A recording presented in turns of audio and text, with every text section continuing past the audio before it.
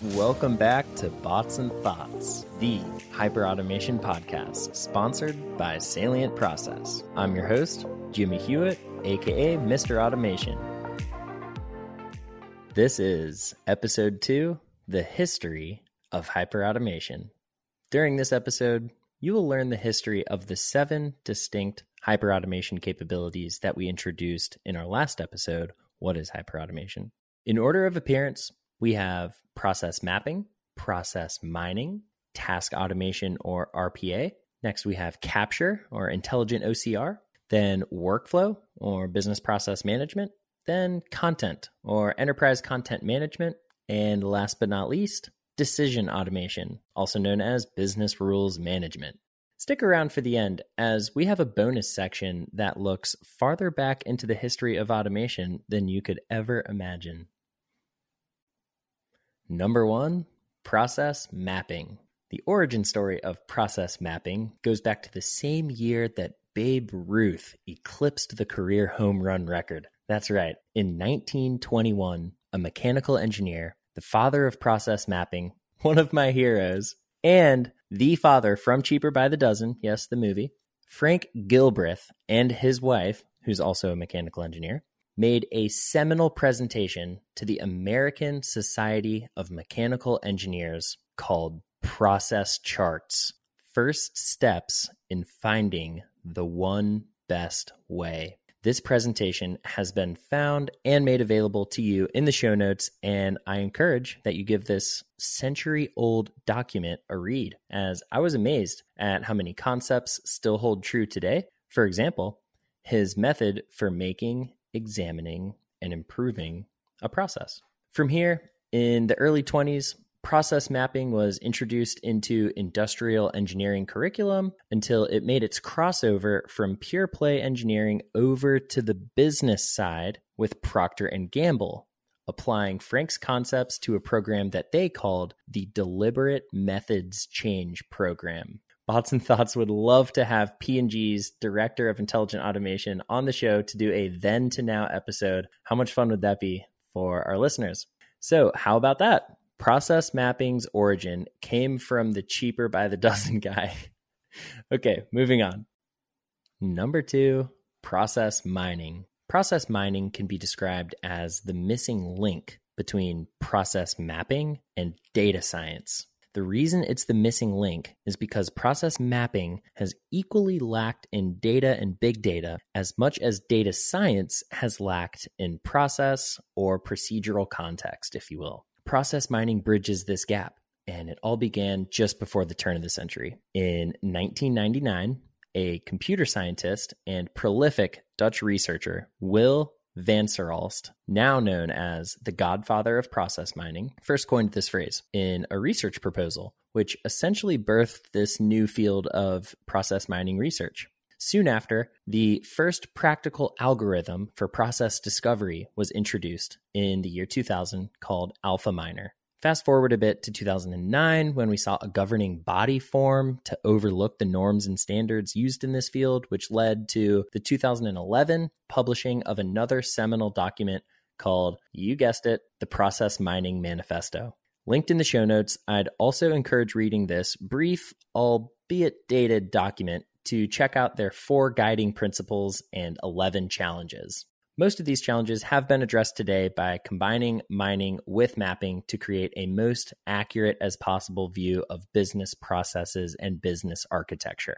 Thank you, Will Van Seralst, for process mining. Next, task automation. Also known as robotic process automation or RPA, RPA is by far one of the most popular and talked about capabilities of hyperautomation today, and for good reason. But where did it come from? Let's travel back in time to Wall Street, New York City, to the year 1991. To make the most informed trades and financial models, these late 80s, early 90s bankers would subscribe to a finance data company like Thomson Reuters, for example, who would serve up hot and fresh finance data on virtually anything that could be bought and sold. Now, consuming this financial data from the banker's perspective was done on what might resemble a web browser. These bankers would use their eyeballs to pore over endless virtual data tables, find the data they need, and then manually key this data into their financial models to make a trade.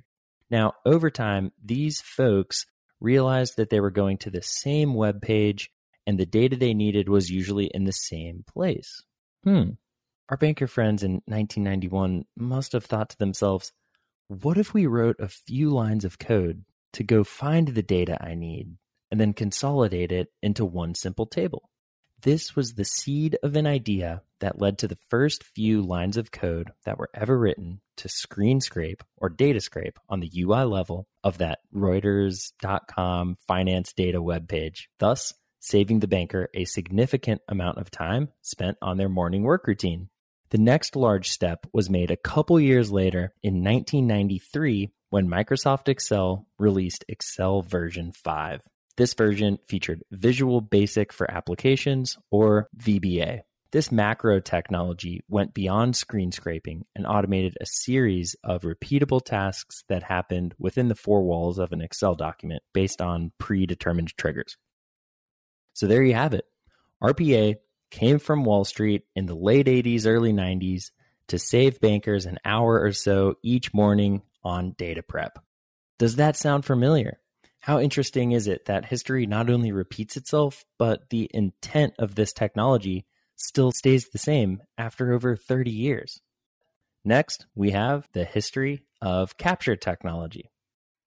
Capture has an interesting story going back almost 200 years and then arriving at an inflection point in 1957 that revolves around a 3-month-old boy named Walden. By combining technologies from the telegraph and telephones and photographs, Russell Kirsch and his team built the first image scanner called a drum scanner.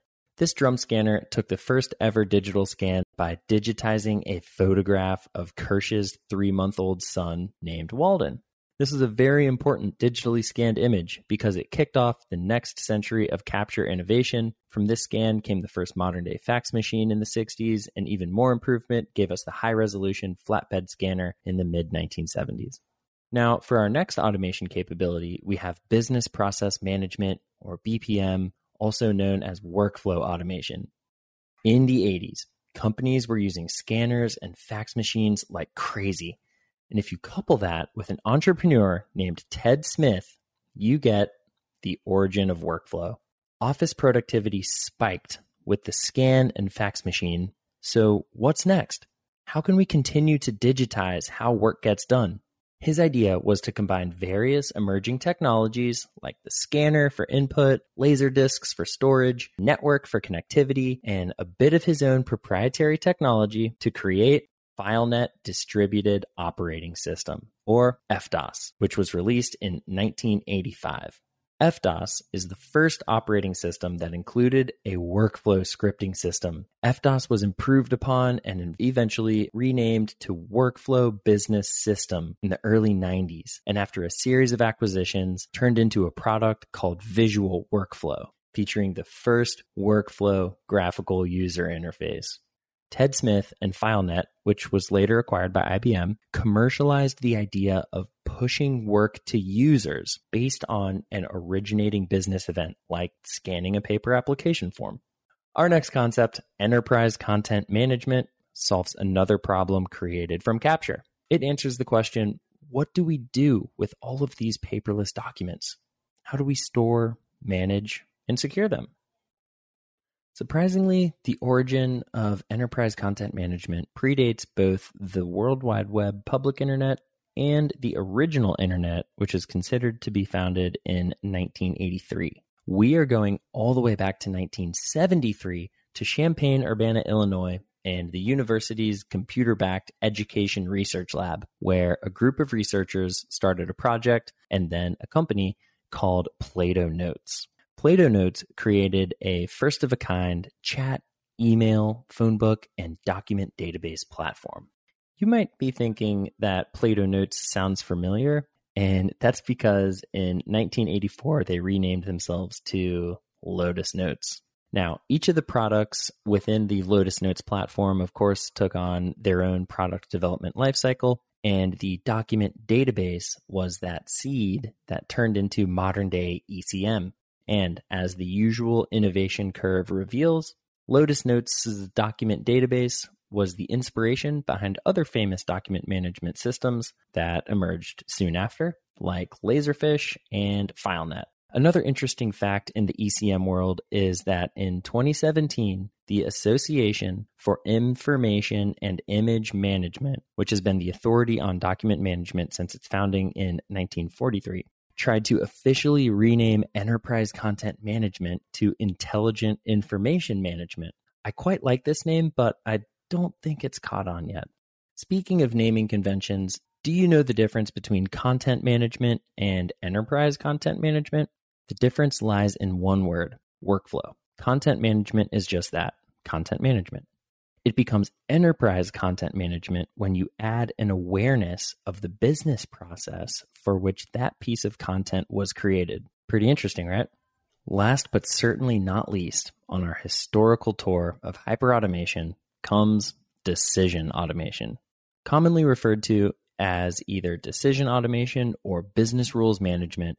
This capability's historical roots are nestled deeply within a not so well-known but highly valuable document called the Business Rules Manifesto. If you're a hyperautomation professional and you haven't read the Business Rules Manifesto, then what are you waiting for? There's only 10 articles, it takes you 2 minutes, and we'll even put the link in the show notes for you. I highly encourage you give this document a read. The group that wrote this manifesto is called, you guessed it, the Business Rules Group. They were founded in the 1980s and since then have defined and refined the statements and supporting standards about the nature and structure of business rules. Almost 20 years of thought leadership and practical experience manifested itself in their Business Rules Manifesto, Principles of Rule Independence. This manifesto has been translated into over a dozen languages and is still referenced as an authoritative source of guidance on modern-day business rules projects. The manifesto is an amazing document, but what about the software?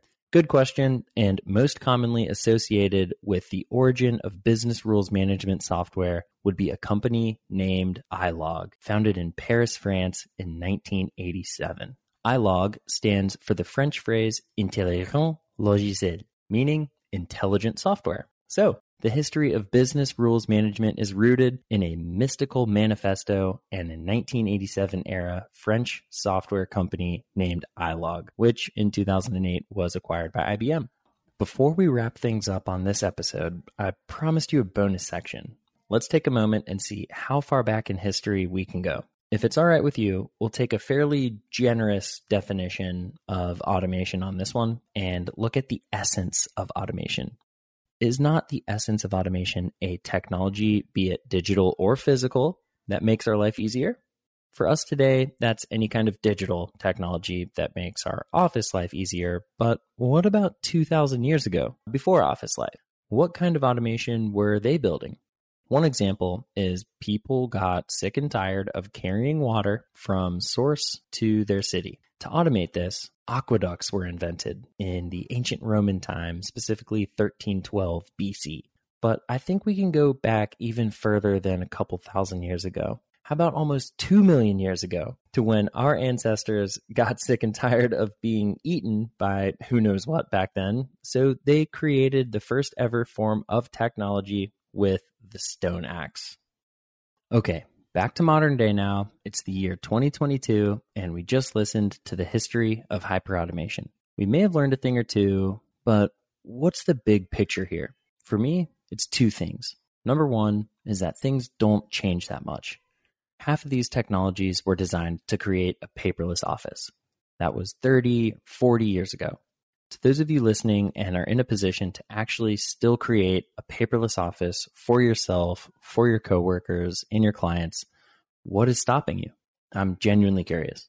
Takeaway number 2 is that things really do change a lot. Learning about and talking you all through the history and humble beginnings of hyperautomation has also really made me appreciate how far we have come and how much easier it is, relatively speaking, to get from idea to actual business value. again, with how far these capabilities have come. And that makes me really happy and optimistic about the current state and future of hyperautomation. Thanks for listening to another episode of Bots and Thoughts, the hyperautomation podcast sponsored by Salient Process. Be sure to never miss an episode by hitting that subscribe button wherever you're listening to this. Get your hands on more content like this by following us on LinkedIn and YouTube down in the show notes, and say hello. We'd love to hear your thoughts, perhaps even on an upcoming episode.